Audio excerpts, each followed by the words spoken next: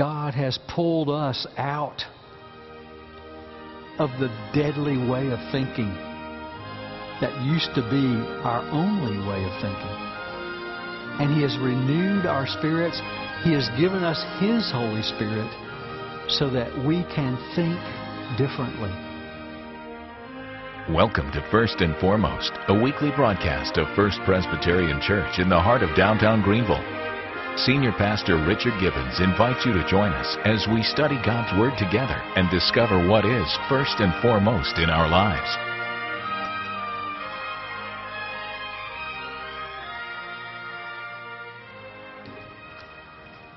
Please turn in your Bibles to Romans chapter 8. And we'll begin reading at verse 1. Hear now God's Word. Therefore, there is now no condemnation for those who are in Christ Jesus, because through Christ Jesus, the law of the Spirit of life set me free from the law of sin and death. For what the law was powerless to do, in that it was weakened by the sinful nature, God did by sending His own Son in the likeness of sinful man to be a sin offering. And so, He condemned sin in sinful man, in order that the righteous requirements of the law might fully be met in us, who do not live according to the sinful nature, but according to the Spirit. Those who live according to the sinful nature have their minds set on what that nature desires. But those who live in accordance with the Spirit have their minds set on what the Spirit desires. The mind of a sinful man is death, but the mind controlled by the Spirit is life and peace. Because the sinful mind is hostile to God. It does not submit to God's law, nor can it do so. Those controlled by the sinful nature cannot please God. You, however, are controlled not by the sinful nature, but by the Spirit, if the Spirit of God lives in you. And if anyone does not have the Spirit of Christ, he does not belong to Christ. But if Christ is in you, your body is dead because of sin, yet your spirit is alive because of righteousness. And if the Spirit of Him who raised Jesus from the dead is living in you, He who raised Christ from the dead will also give life to your mortal bodies through His Spirit who lives in you. Therefore, brothers and sisters, we have an obligation, but it is not to the sinful nature to live according to it. For if you live according to the sinful nature, you will die. But if by the Spirit you put to death the misdeeds of the body, you will live. Because those who are led by the Spirit of God are sons of God. For you did not receive a spirit that makes you a slave again to fear, but you received the Spirit of sonship. And by Him we cry, Abba, Father. The Spirit Himself testifies with our spirit that we are God's children. Now, if we are children, then we are heirs, heirs of God and co-heirs with Christ, if indeed we share in His sufferings, in order that we may also share in His glory. Amen. And may God add His Spirit's blessing to the reading of His Word. Today we're going to be concentrating on verses 5 through 15. But if you've been with us during this process of our studies in Romans, you'll realize that this now comes at near the end of our part of the series. Richard and others of us have been preaching through Romans, and the thing that has become apparent as we've looked at Romans is that Paul the Apostle, writing this to the Romans, said that there is one problem, one solution, and one way to benefit from that solution. And then Paul talks about the solution's benefits to us. In chapters 1 through 3, verse 20, we have seen that the world has one problem, and that is that everyone has broken the law of God, and that they are without hope, without Christ. Then in chapter 4, the Apostle Paul picks up and says that the way to benefit or to the solution to that problem is faith in Jesus Christ. In chapter 3, verses 20 through 31.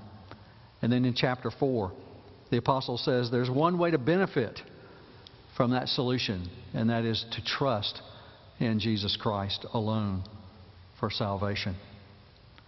In chapter 5 and following, the apostle Paul begins to tell us about the benefits of taking that solution.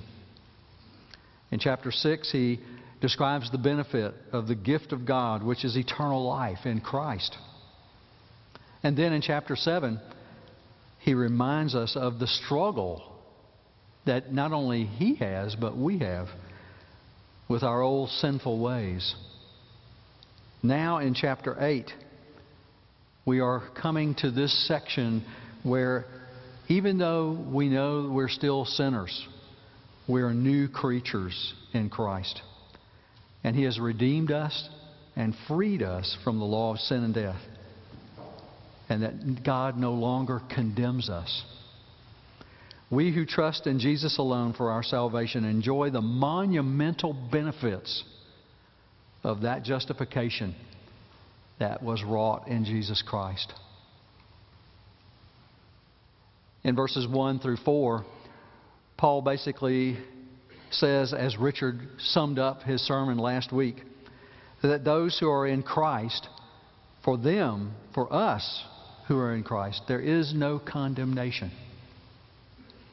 Because we live and walk in the Spirit of God, who has made us free from the law of sin and death, so that we no longer have to live according to the flesh. And this is why. Now, I want you to look at your outline for just a moment, and you'll notice that the last section talks about Abba's children. Well, I'm going to play a little switcheroo on you. We're going to start at the end and go back to the beginning. Why do I do that? Well, let me tell you a little story. Years ago in another life, when I was in seminary, the last year of seminary, Kathy and I were married at that time, and she was expecting our first child. And one of the ways that we eked our living through those days of seminary was I preached at a church every other week and did pastoral care in the community that weekend. And then we also together would take long-term house sitting and child sitting as a part of our income. And one time we spent 2 weeks with a family who was actually taking one of their children on a long trip and leaving the rest of the children with us. And this was their practice. They would take the oldest child on a special trip. And so each child, even though the ones who had to stay with us were not that happy, they knew that when they were at a certain age, they would go with their parents as well. Well, the parents invited us for an interview so they'd get to know us. They knew that we went to seminary, but that wasn't enough. They wanted to see us face to face. So we went to their home. Now, you got to remember, this is in Mississippi, or as it is better known, Mississippi. And the company, or the family's name was Redd, R-E-D-D. This man's father, about 30 years before, had started what's called Redd Pest Control in Mississippi. And it was pretty famous in Mississippi. You probably never heard of it. But in the time of interview, I was talking with Mr. Redd, and I asked, well, how did your dad get started and become so successful in the pest business?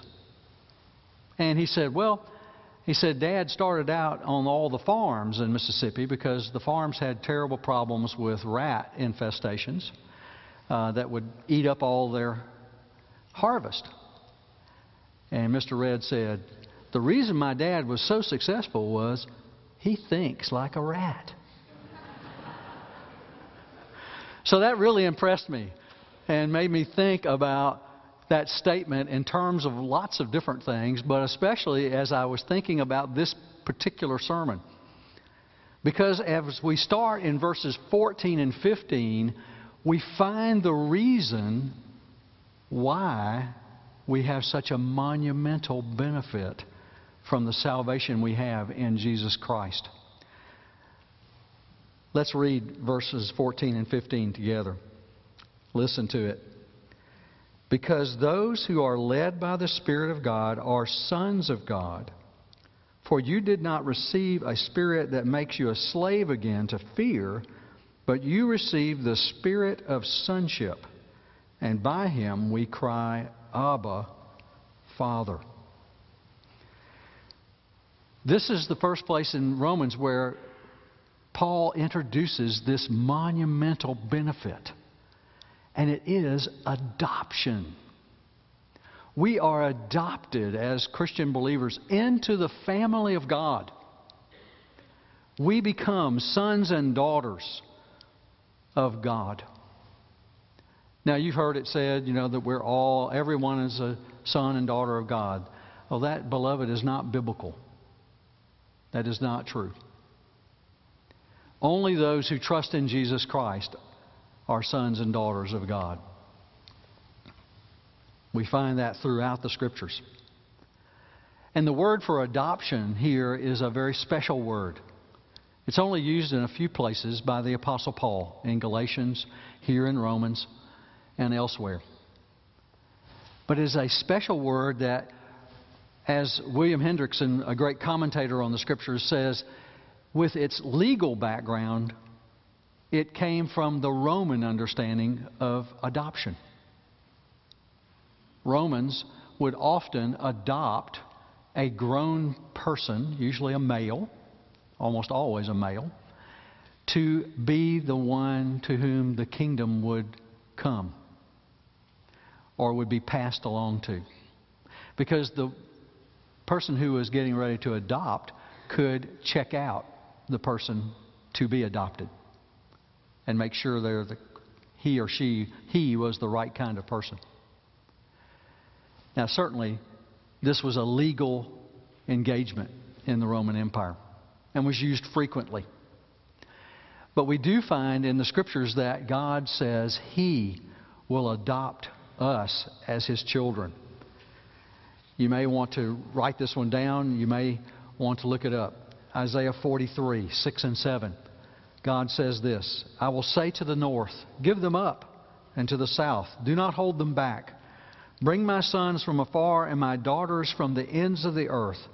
Everyone who is called by name, my name, whom I created for my glory, whom I formed and made. God has called us out of darkness, out of slavery to sin and slavery to a terrible master, into the adoption of sons and daughters. Adopted. What a wonderful, monumental benefit. So that we're not just saved. It's not just that we are justified from our sins and our sins are wiped away and we have been the recipients of the righteousness of Christ. It's not only that, but God invites us to be His children, adopts us into His family. And then at the verse 15, you may be reminded of a particular kind of cry of the Lord Jesus Christ. For in verse 15 it says, For you did not receive a spirit that makes you a slave again to fear, but you received the Spirit of sonship, and by Him we cry, Abba, Father. Here we are given that monumental gift of adoption into the family of God, whereby we can call God Almighty Abba, Daddy. What an amazing gift. But that gift has responsibilities and realities about it. So if we are adopted into the family of God, if we're sons and daughters of God, then how are we to act? How are we to think? And now we begin with the first section on your list. The living dead. Now I'm going to do something, and I want you to listen. What I've done is taken Paul's argument in verses 5 through 13 and separated it into two separate sections. The first one is the first section that you have in your handout, the living dead. And then the second is the living ones in the Spirit. So listen to the Scriptures again. How did we once live and think before we became sons and daughters of God? Here's how we thought and lived. Those who live according to the flesh have their minds set on what the flesh desires. The mind governed by the flesh is death. The mind governed by the flesh is hostile to God. It does not submit to God's law, nor can it do so. Those who are in the realm of the flesh cannot please God. And if anyone does not have the Spirit of Christ, they do not belong to Christ. You see, that's the part of Paul's argument which I have entitled The Living Dead. For those without Christ, or those who are not adopted into the family, those who do not understand that by faith we are to trust in the salvation that Christ offers, they are at enmity with God. Hatred toward Him. And the result of that hatred and their relationship with God in that context is simply death. This is the stark reality that Paul paints in these verses. Because those who are the living dead, dead in trespasses and sins, they don't have any trouble thinking about sinning. It comes naturally. Because they can't think of anything but that. That's the way I used to be. That's the way all of us used to live. Now I want to take the second section that you have in your handout and read it so that we know how sons and daughters of God, the living ones in the Spirit, should live. Those who live in accordance with the Spirit have their minds set on what the Spirit desires. The mind governed by the Spirit is life and peace. You, however, are not in the realm of the flesh, but are in the realm of the Spirit, if indeed the Spirit of God lives in you. But if Christ is in you, then even though your body is subject to death because of sin, the Spirit gives life because of righteousness. And if the Spirit of Him who raised Jesus from the dead is living in you, He who raised Christ from the dead will also give life to your mortal bodies because of His Spirit who lives in you. But if by the Spirit you keep on killing or putting to death the misdeeds of the body, you will live. Do you see the stark difference between those who live in the flesh and are dominated by the flesh and those who now are sons and daughters of God? allowing God's Spirit to direct and govern? That's the problem with adoption. Today we generally understand adoption with people finding small infants or just very young children. And so when they come into the family, there's no problem helping them to understand the family ethos, to understand the family heritage, to understand how that family functions, because they grow up understanding it. But you see, God has pulled us out of the deadly way of thinking that used to be our only way of thinking. And He has renewed our spirits. He has given us His Holy Spirit so that we can think differently. 3 times the Apostle Paul uses the word to think. In verse 5, he says that the mind set on what the Spirit desires. That simply means the mind that is concentrated, focused on what God desires. And that word in the Bible generally means to employ a person's faculty for thoughtful planning with an emphasis on the underlying disposition or attitude. It means that your mind is focused. And so that we must think in a new way. But the problem that we experience as Christian believers is we have a new way of thinking through the Holy Spirit, but the old way is still there.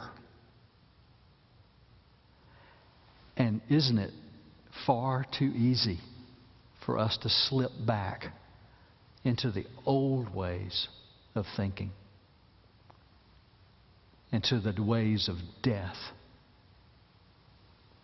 Here Paul says,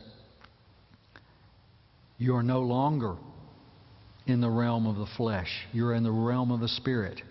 And the mind governed by the Spirit is life and peace.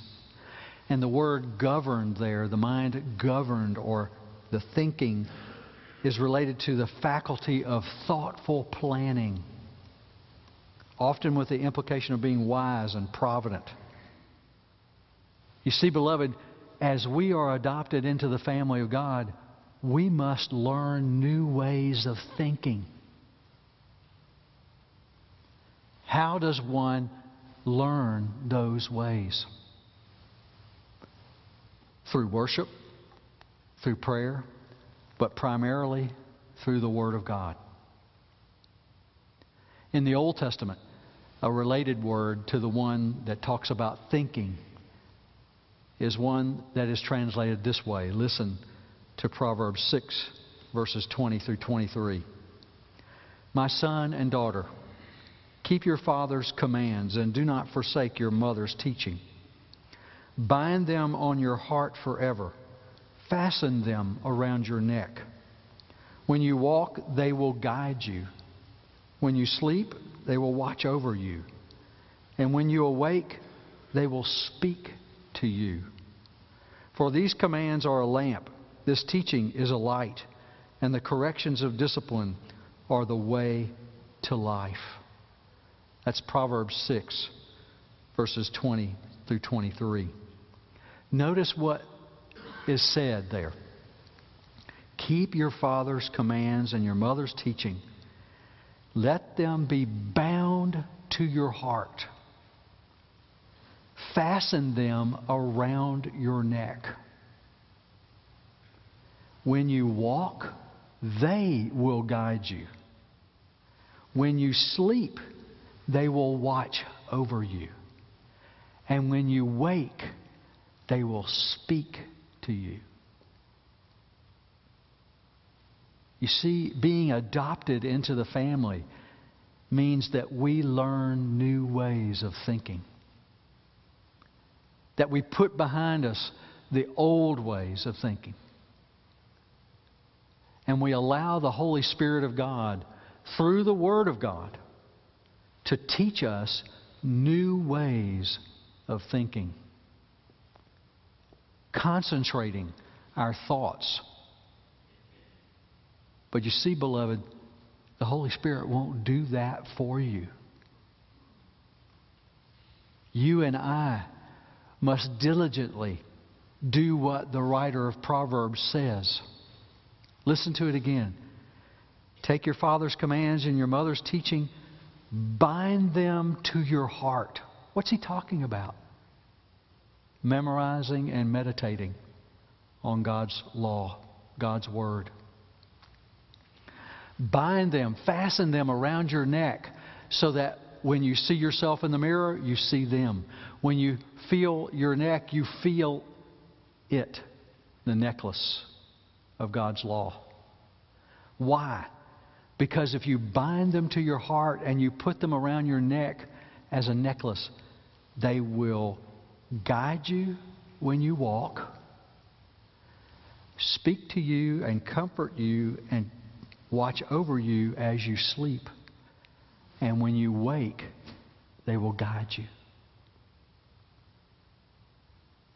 This is the monumental gift that God gives us, you and me, as He adopts us into His family.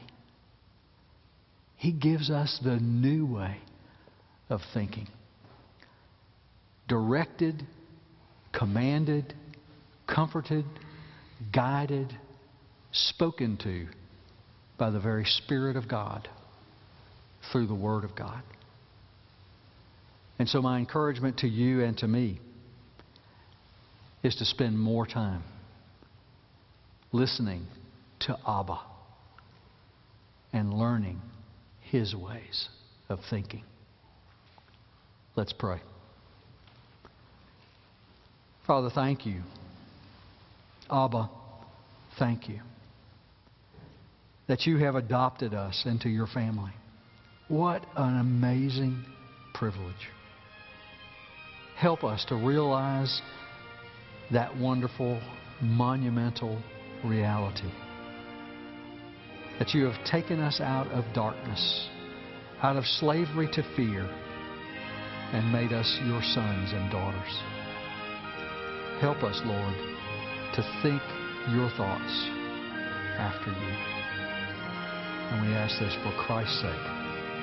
Amen. Whatever you're facing this week, First Presbyterian Church would like to pray for you. Please call 864-672-1838 to leave your name and a prayer request or receive prayer in person. Details about this service are listed on your screen.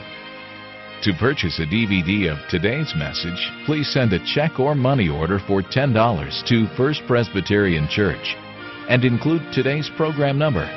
For more information, call 864-672-1846 or visit our website at firstpresgreenville.org.